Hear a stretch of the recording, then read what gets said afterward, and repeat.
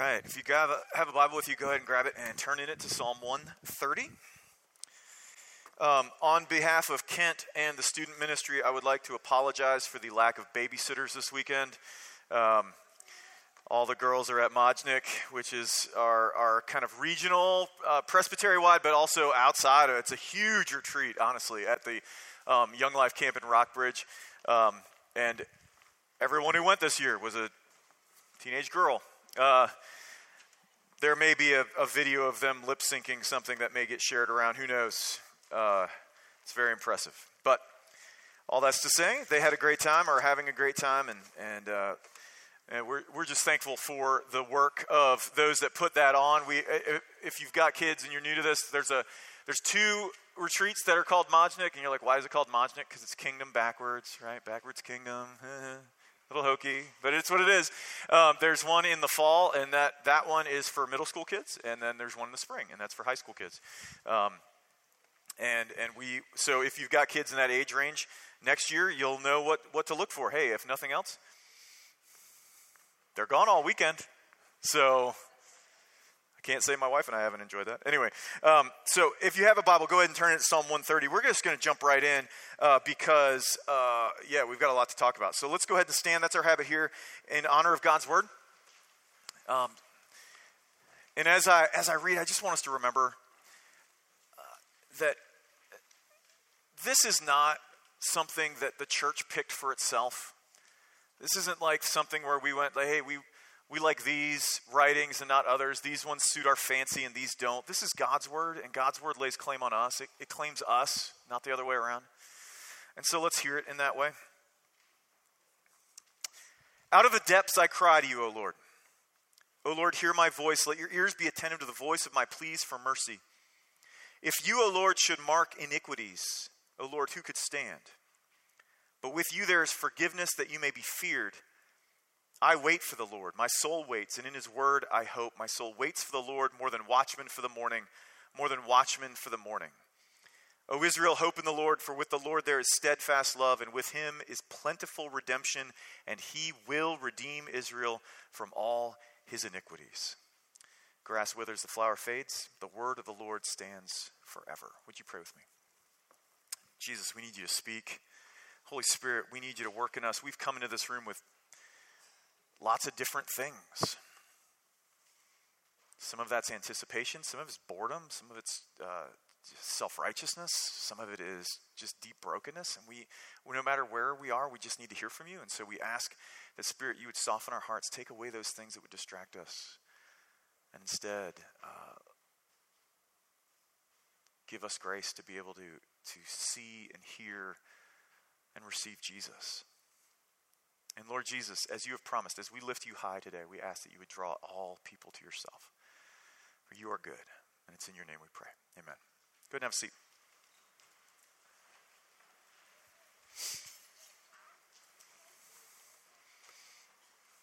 Man, it is a different congregation during the sermon, isn't it? Like, that's a lot of children.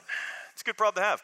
My wife was telling me that when she went to go pick up the palm fronds in Grottoes, that the women there were arguing with her over how many kids are in our church, because she was picking up 50 fronds, and they were like, no, but how many children do you have? She's like, more than this. They're like, no, that's not possible. How many kids? Praise God, right? Praise God. Anyway, how low have you ever gone? And by that, I don't mean depression, right? Some of us struggle with that.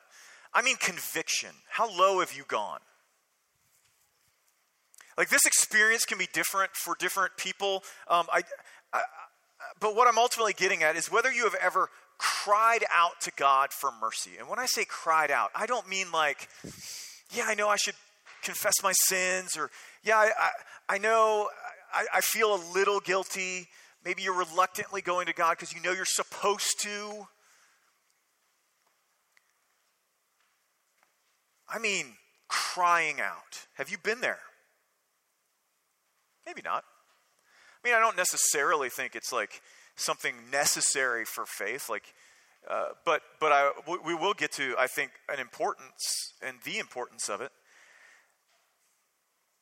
Some describe something like that powerful conviction of sin, that crying out for mercy. Some describe that when they first come to faith, right? But what about continuing that? How does that work? How is that supposed to go? What about when you're on the journey? And that's what this psalm gets to. And so what we're going to see this morning is that the safety that comes for us to be honest, the safety in our honesty comes from promises. It comes from promises. As always, if you're a note taker, you can grab that outline in your bulletin. If not, just leave it. So let's dig in. So remember, and this is super important. So if you are new to the faith, or maybe you're new to like reading the Bible, like you've been a Christian for a long time, but like consistently reading the Bible, this is an important thing, right? And that is that context matters. And there's two kinds of context that you can get when you're reading the Bible. One is actually in the passage itself, right? And this is the kind of context that would tell you that Jeremiah 29 verse 11 is not about God giving you a good life. Okay? I know the plans I have for you was said to those who were going into exile, going to despair because they thought God had abandoned them. Not, don't worry, I've got your life settled and everything's going to go well for you for the rest of your life. That's just a verse taken out of context, right? The context of the passage is that. But there's another kind of context, and that is the structure of the book as a whole. And remember what we've been saying when it comes to these psalms, the Psalms of Ascent, Psalms 120 through 134, that they are psalms that come in clusters of three. They've been arranged in those clusters. That the first one in that cycle deals with a sign of distress, something that's distressing you. The second is God's provision along the journey, and then the last one is the arrival.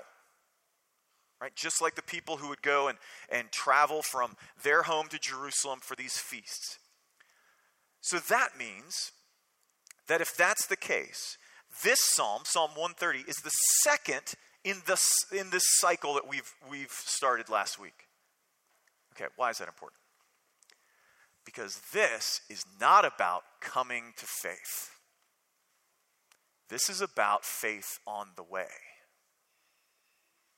This is about faith on the way. Okay? Now let's see how that looks. Look down at verses 1 and 2. He says, out of the depths I cry to you, O Lord, hear my voice.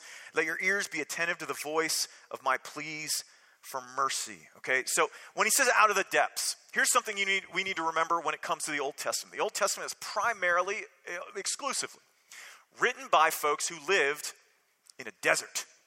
And when you live in a desert, or a desert-like area, the sea, the ocean, is a very mysterious place and a very scary place. In fact, most of the time, if you pay attention, what you'll see, and this happens in the Old Testament, in fact, it happens in the book of Revelation, when evil things come, they come out of the sea. The monsters in Daniel come out of the sea. The monsters in Revelation come out of the sea. And that is because the sea in the Old Testament is a place of chaos. When you live in the desert, the ocean is a place of chaos.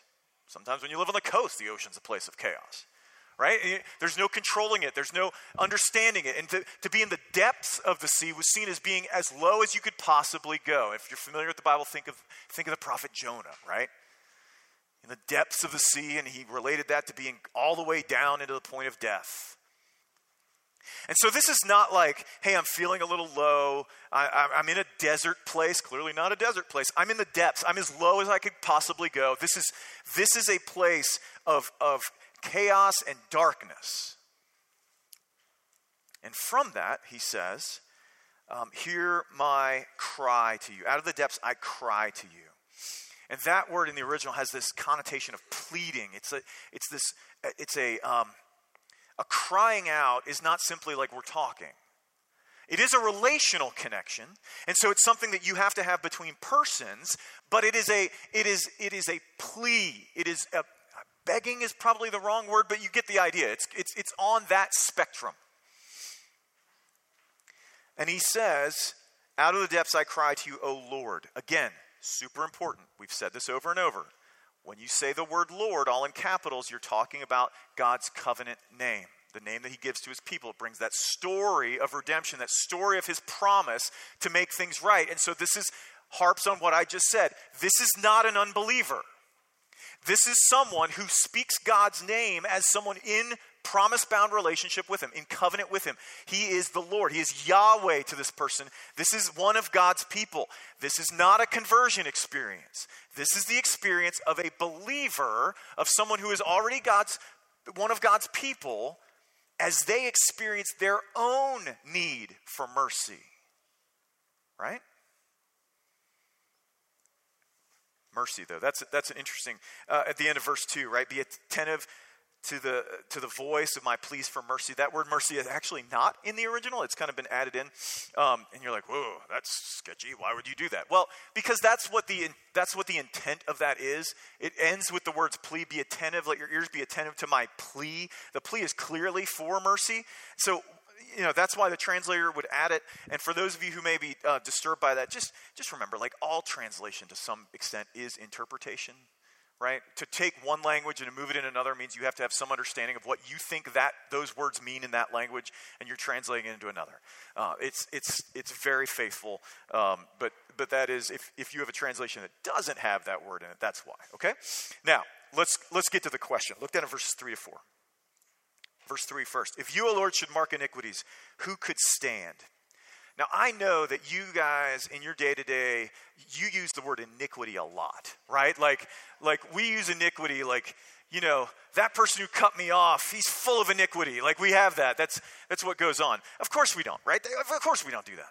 The word iniquity is not a synonym for sin, okay, in particular. It's a synonym for guilt. And that's different, right? We do sin, like we are sinful, but iniquity has to do with guilt. And guilt is something that derives from those things, not a synonym for them, right? So to mark iniquity is to keep a record of your guilt, of what you are guilty of. And the psalmist is saying, if you did that, God, if you kept a record of my guilt, of anyone's guilt, who could stand before you? Who could stand and be confident before you? And the implied answer is, of course, no one. No one. And that is because the Bible is very clear. There is no one good enough, no one moral enough, no one religious enough, no one right enough, no one to stand before God. We are guilty. Not just in what we do, but in who we are, and we are guilty not just once. In verse 4, that makes verse 4 even more interesting. Look there if you can. But with you there is forgiveness, that you may be feared. I want you right now, listen close. I want you to pay attention to the order of that. Look at the order of that verse again.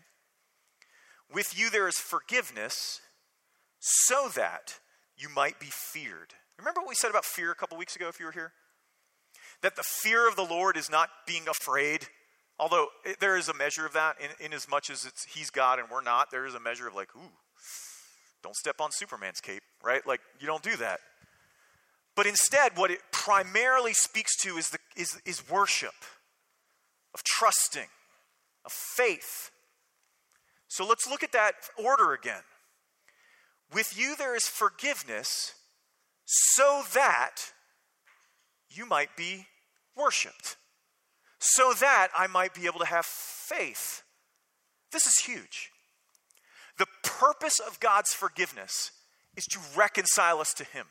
The purpose of his forgiveness is to bring us into a relationship where we are worshiping him. And that is the exact opposite of every other way of looking at how we're supposed to relate to a God. Right? This is one of the biggest differences between Christianity and other religions. The biggest differences between true biblical Christianity and the things that kind of pass for it. In God's economy and in the economy of this psalm, his work precedes our response. In other ways of doing things, we worship him, we obey him, we give money to him, and we do all things so that we might be forgiven, right? But in this, and in the scriptures, in the Bible, in Christianity, and all of this, it's the other way around. You're forgiven so that you might actually worship him. You're forgiven so that you might be brought into relationship with him. You're forgiven so that you might be reconciled to God. Completely the opposite of what we normally think. He does his thing, and it leads us to do ours. But remember, this psalm is a song of a believer, which means we should expect a certain posture. So let's look at that now. Look down at verses 5 to 6. Love that this whole psalm kind of breaks down into 2-verse chunks. It makes it so easy. He says, I wait for the Lord. My soul waits, and in his word I hope. My soul waits for the Lord more than watchmen for the morning. And repeat, okay? So I wait for the Lord. Now, the word that's used here for wait and the word that's used later for hope are actually synonyms. So when we say wait, what we don't mean is wait around. Okay? What he means is not, I'm sitting on my butt, just watching the clock. Like, where are you at, Jesus? Like, where are you at, Lord? I don't get this. What it means is that whatever wait means, it has to be synonymous with the word hope. So let's keep going, and we'll get to that. He says, in his word I hope. So what word? Right? I mean, this is the Old Testament. This guy's writing a psalm that ends up in the Old Testament. So what does he mean by his word? I mean, we would look at it and go, well, we would mean the Bible, right? And certainly they had certain books that at this point in the history of God's people, they had certain books, but what is he talking about? Well, specifically, hoping in God's word in this context is his covenant, his promise. And if that's not familiar with you, let me refresh or maybe help you understand it for the first time. When God created the world, he created it good, and everything was good and right and perfect, and we were placed in that world to be his agents, like the ones through whom his loving authority would be exercised over the world as his image. But we betrayed him. We turned away from him. We believed that God wasn't for us, that we couldn't trust him, that we could be and needed to be independent of him, right? And the Bible calls that sin. And when we did that, the world broke. We broke, the world broke. We changed. We were guilty of betraying him, but also we became independent, which means we are now bent away from him. Whether in our morality or our immorality, we are bent away from God, doing it for our own purposes and our own reasons. And the Bible calls that sin. But also, we became not just guilty. Well, I said that. We became not just guilty, but actually we became changed. But God right there made a promise, and he said, I'm going to fix this. I'm going to make what you did right again. That was his covenant. Theologians call it the covenant of grace, and it plays itself out throughout the Old Testament. So when he says, in his word I hope, this is pointing to God's covenant promise that I'm going to fix this. I will forgive you. I will redeem you. I will make this okay. And so when he says, in this word I hope, we need to understand. We will say this, I will say this every time the word hope appears in one of our passages, that the word hope in the Bible does not mean what we mean when we say hope. When we say hope, we mean wishful thinking, right? I hope Washington has a better season this year than last year, is wishful thinking, okay? Probably not real. But hope in the Bible is living in light of something that is going to happen.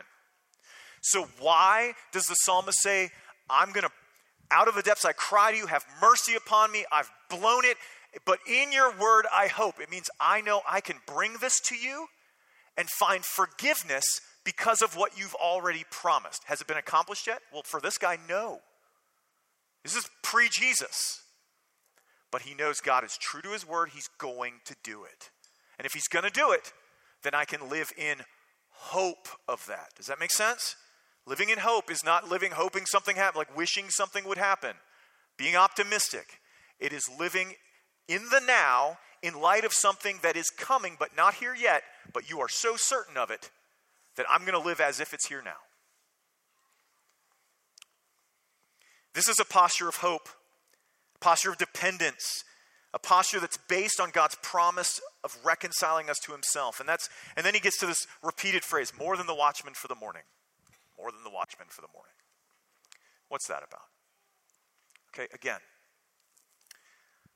we tend to not connect with some of these metaphors, some of these images, because of where we're at technologically. In the ancient world, the nighttime was not a fun place, right? Dangers come in the night. Whether that's from attacks, a watchman is someone sitting on the city wall watching. You can't see anything in the dark. You don't know what's coming. But man, when the morning comes, you can find relief. And so the more waiting, hoping in the Lord, waiting for him, all these things, more than the watchman for the morning means I will find more relief from his forgiveness than the watchman would by seeing, the sun's up. Finally, I can see dangers coming. Okay? Now, let's look at the promise. Verse 7. O Israel, hope in the Lord. There's that word again. For with the Lord there is steadfast love, and with him is plentiful redemption. Okay? Hope in the Lord. This is not this is a command. Hope in the Lord. This is not a suggestion. This is a call. This is a call to do something. Hope in the Lord. In other words, place your faith in him. A call for dependence. Only God can bring forgiveness. And he has promised to. And so live in light of that. And he says, because, hope in the Lord, because with him there is steadfast love. Okay, steadfast love. Some of your translations, if you have, like in the ESV, if you have an ESV Bible, you'll see that word, that pairing, steadfast love, in the scriptures a lot. Especially in the only in the Old Testament. You'll see it a lot. It is a translation of a Hebrew word called hesed. Okay? Actually, it's chesed, but, that makes me mess with my throat. So, hesed. And hesed steadfast love is one way of translating it. But when we say love, we mean affection, we mean romance, we mean some feeling in your stomach at times. But this word specifically means it is exclusively used of love that exists in a promise-bound relationship, whether that's marriage or the kind of love that you're supposed to have, that the king is to have for his subjects, because there are covenant promises there, or that God has. And why is that important? Because promises are not conditional. They are unilateral.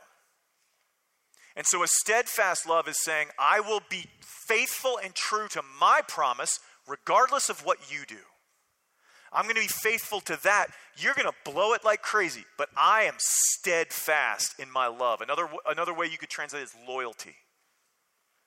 I'm loyal to you. So with the Lord, there is loyalty. There is the steadfastness. There is faithfulness. Unconditioned devotion even. And then he says, and with him there is plentiful redemption. Okay. Redemption in the Bible is not a religious term. We use it in a religious way, right? Have you been redeemed, right? We use that a lot. Redemption is a word from the world of slavery. To redeem someone is to purchase them out of their bondage. Why does that matter? Because the Bible is very clear that when we broke, when sin first entered the world, we weren't neutral. We became by nature independent of him, which means we no longer there's no choice. There's no I can do things that aren't going to be opposed to God. There was simply what the theologian St. Augustine called, it was no longer possible to not sin. That we were in bondage to it. There was no freedom of the will. We were doing only that which our nature demanded. And for God to redeem us means that he is purchasing us out of that. And he redeems us out of that bondage. But not only is it just redemption, it's plentiful redemption.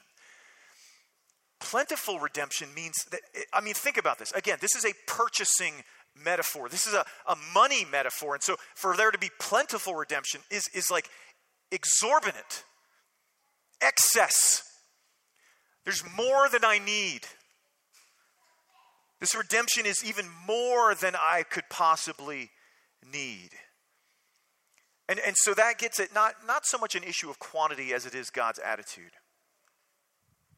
And so that begs the question, how many of us in this room, if you're a Christian, okay? If you're not a Christian, just listen in.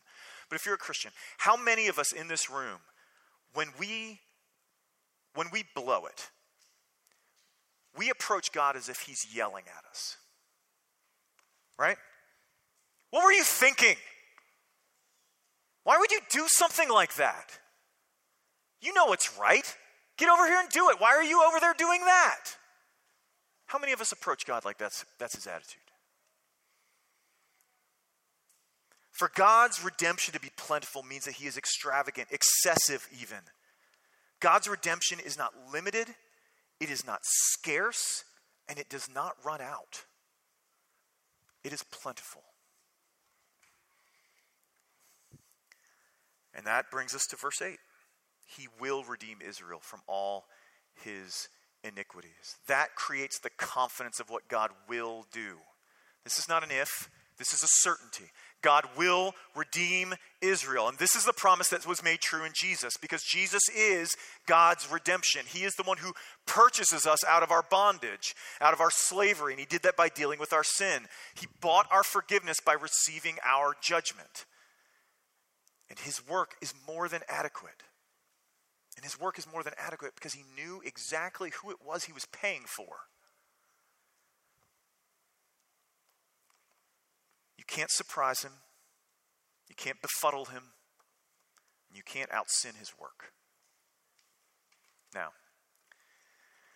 I want to bring this home first this morning, talking about walking in repentance. Because this psalm as a whole is a psalm of repentance. Okay, repentance. It speaks of conviction.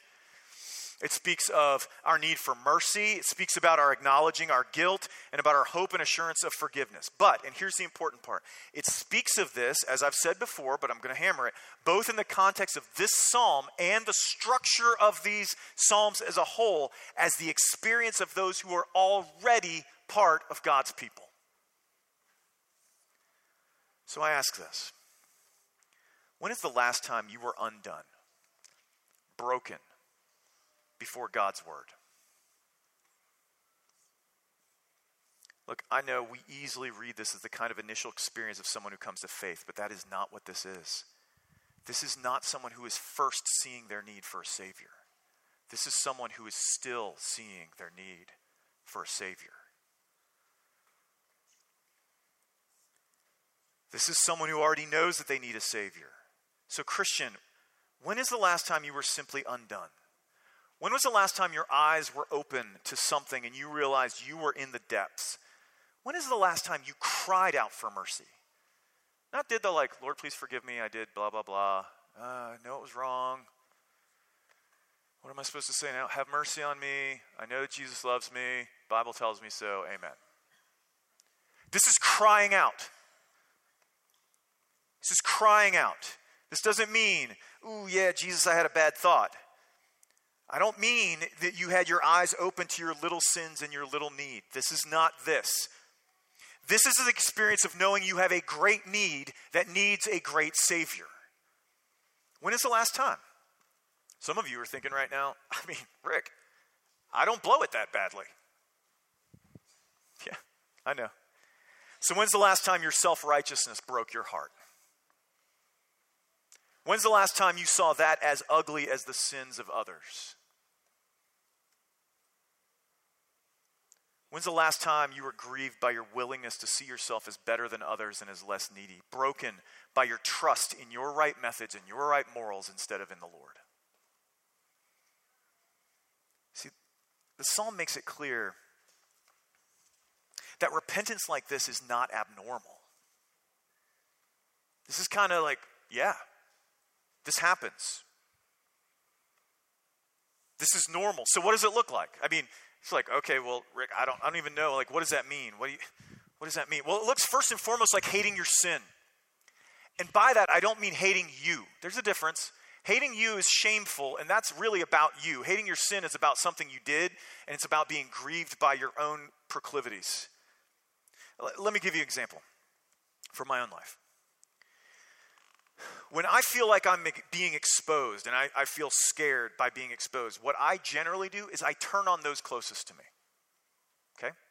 I turn on them because I'm afraid that they're going to harm me, they're going to do something against me, and all of the history that I have with them is kind of tossed out the window. And I hate that in me. It is ugly and it is hurtful. I can't stand that I do that. So first, it means hating your sin. Second, it looks like being honest about your sin. And I mean being honest, like not mitigating, not excusing, not blame shifting. Understanding that no matter what's going on, no matter the circumstances, no matter your story, that you are responsible. It's not your parents' fault. I know they did wrong, okay? So are you. You're doing wrong too. Save for your kids' counseling. Like it's not their fault. It's not the fact that you had a hard day at work. It's on you, bro. You did it.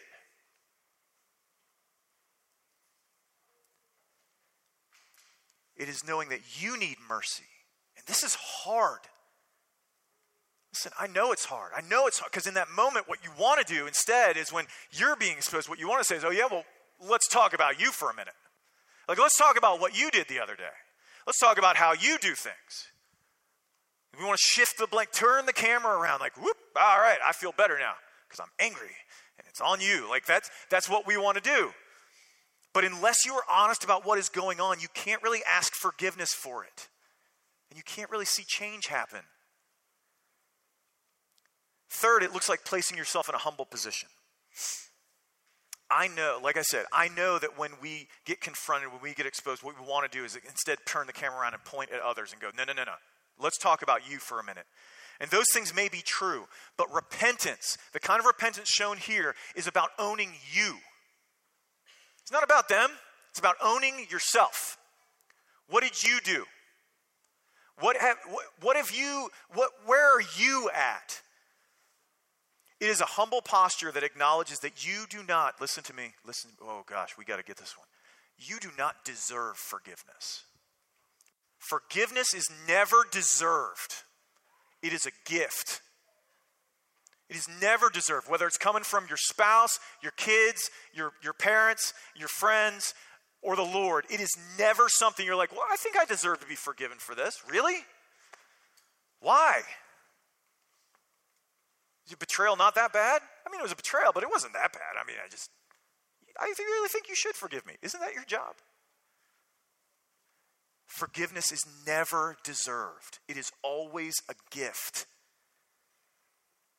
It is a costly gift at that. So hating your sin, being honest about your sin, and placing yourself in a humble position. And look at me. This is not optional. Let me just be honest with you. This is not optional, and this is not strange.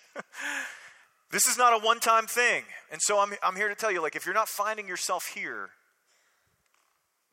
I'm not saying all the time. I'm saying if you're not finding yourself here as a Christian, I'm not saying you're not a Christian. What I am saying is I'm guessing your relationship with Jesus is floundering a little bit. Because so long as you have a little bit of need, you will only need a little Savior. But so long as you understand that your need is great, that it is huge, then you have a huge need and you will find yourself a huge Savior. But you have to admit that it's huge first. Like I said, I'm not saying you need to walk around groveling in the dust. We're going to get to that in a second. I'm saying Paul himself, the Apostle Paul, who wrote most of the New Testament, said, no. And he had great thoughts, and he was about as good a resume as any of us would want to line up with except Jesus. And he said, the good I want to do, I don't do. Instead, it's the evil that I hate. That's what I end up doing. A wretched man that I am, who will save me from this body of death? Praise be to God through Jesus Christ. Right? That's his line. And so if it's been a while since you've experienced this, maybe it's time to ask the Spirit of God to show you what's really going on. Or maybe, a little riskier, maybe it's time to ask those closest to you. What do you guys think I need to repent of? Yeah. You need to be honest about who you are. But how do you do that? Because that idea is terrifying, right? Because all of us think that if we're honest about who we are, the people that we're honest with are going to use that against us. That if I'm honest about who I am to you, that's going to mean that, well, my image of being a pastor is going to go down. Maybe it's like you're going to lose respect for me because you thought, aren't you supposed to be up here? No, by the way, no. I'm just a dude, okay? I talk a lot. That's it. It's a dude who talks. That's my thing. You think maybe it's gonna come back to bite you. Well, how do we do that then? How do we be honest about ourselves? Well, how did this writer do it? He was able to do it because he was walking with a particular person. Look at what this psalm says. With you there is forgiveness so that you will be feared. In his word I hope. With the Lord there is steadfast love. Do you understand what he's saying? What he's saying is that God has said, I know. And you're like, out of the depths I cry to you, Lord. He's like, I know. Like, I know who you are. I know what you've done. I know how broken you are. I know how bad the problem is. In fact, I know it way better than you do. Like, you're surprised by this. I'm not. I already knew this. And I promise to rescue you. I promise to be compassionate with you. I promise to make my grace be plentiful to you. Do you know that God? Is this the God you know? Or is he standing over you saying, why do you act like that? How do you not know what I expect? What is wrong with you? I can't believe you would do that. Is that who you're following? You want to know one way of discovering if that's the case?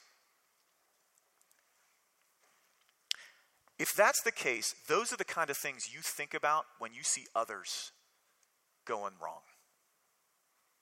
And by others, I mean, sure, other adults, but parents? If that's what you're thinking when you see your kids going wrong,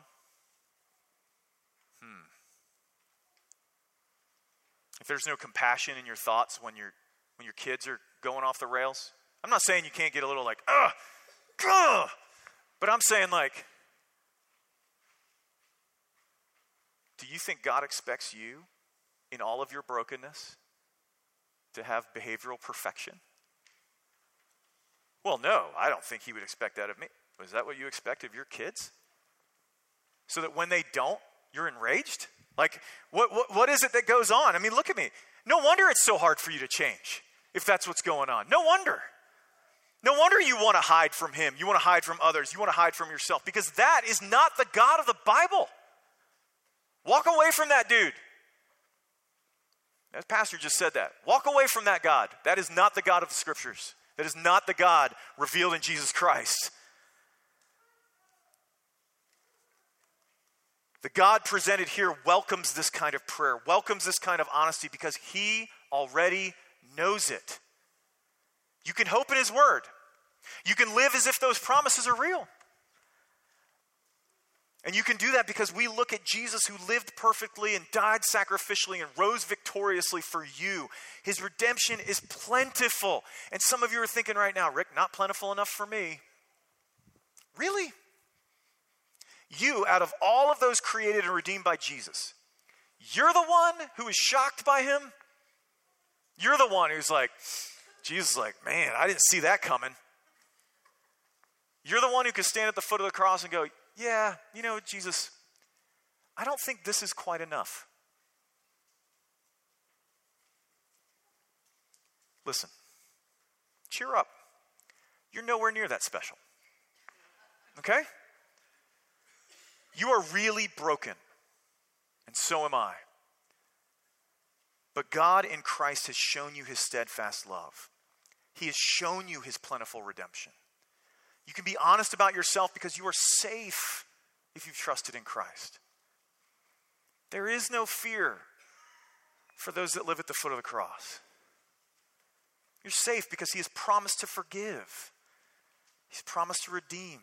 And he's promised to love you. Would you pray with me?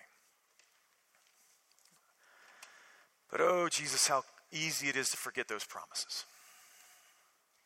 How easy it is to retreat into our Sunday best and to think that what you want from us is the same thing that we generally want from us, which is to look pretty, to be nice, to not really have any problems. And so we praise you for those times in which you make it so abundantly clear that we have problems. I praise you for that in my own life, and I pray for it for the lives of those in this room. Because with you is plentiful redemption. With you is steadfast love. And so we pray, Lord, that you would help us to be okay with not being okay. And knowing that because of Christ, by the power of the Holy Spirit, we will not stay that way. Give us grace to believe, grace to trust, and grace to live this. We ask in Christ's name. Amen.